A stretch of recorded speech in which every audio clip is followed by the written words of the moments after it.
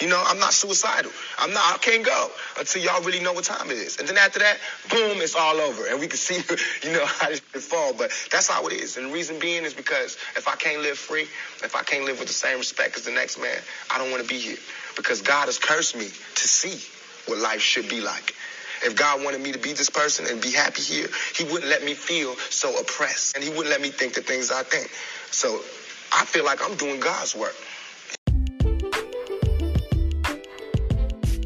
Good morning, everybody, and welcome back to the What Do I Do Now podcast. I'm your host, Marquise, and today's topic, a random act of kindness.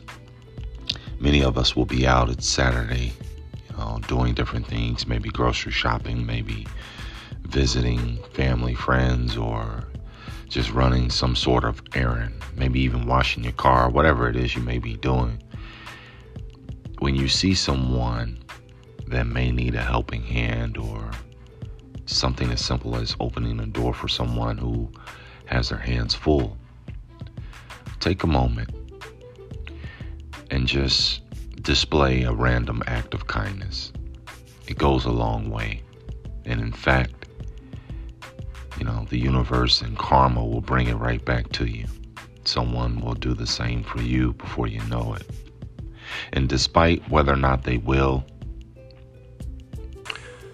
or not,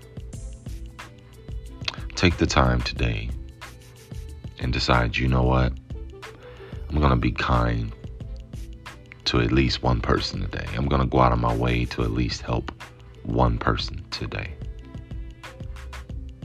And see how that changes your attitude and someone else's. It may make their whole day, may brighten up any dim light that they may have in their life.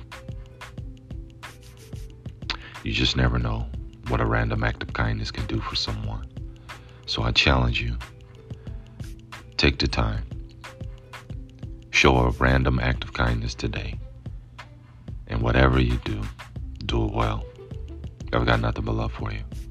I'm glad to be back, and I look forward to, more and more positive messages and doing my best to inspire a new generation. It's Marquise, and I'm out.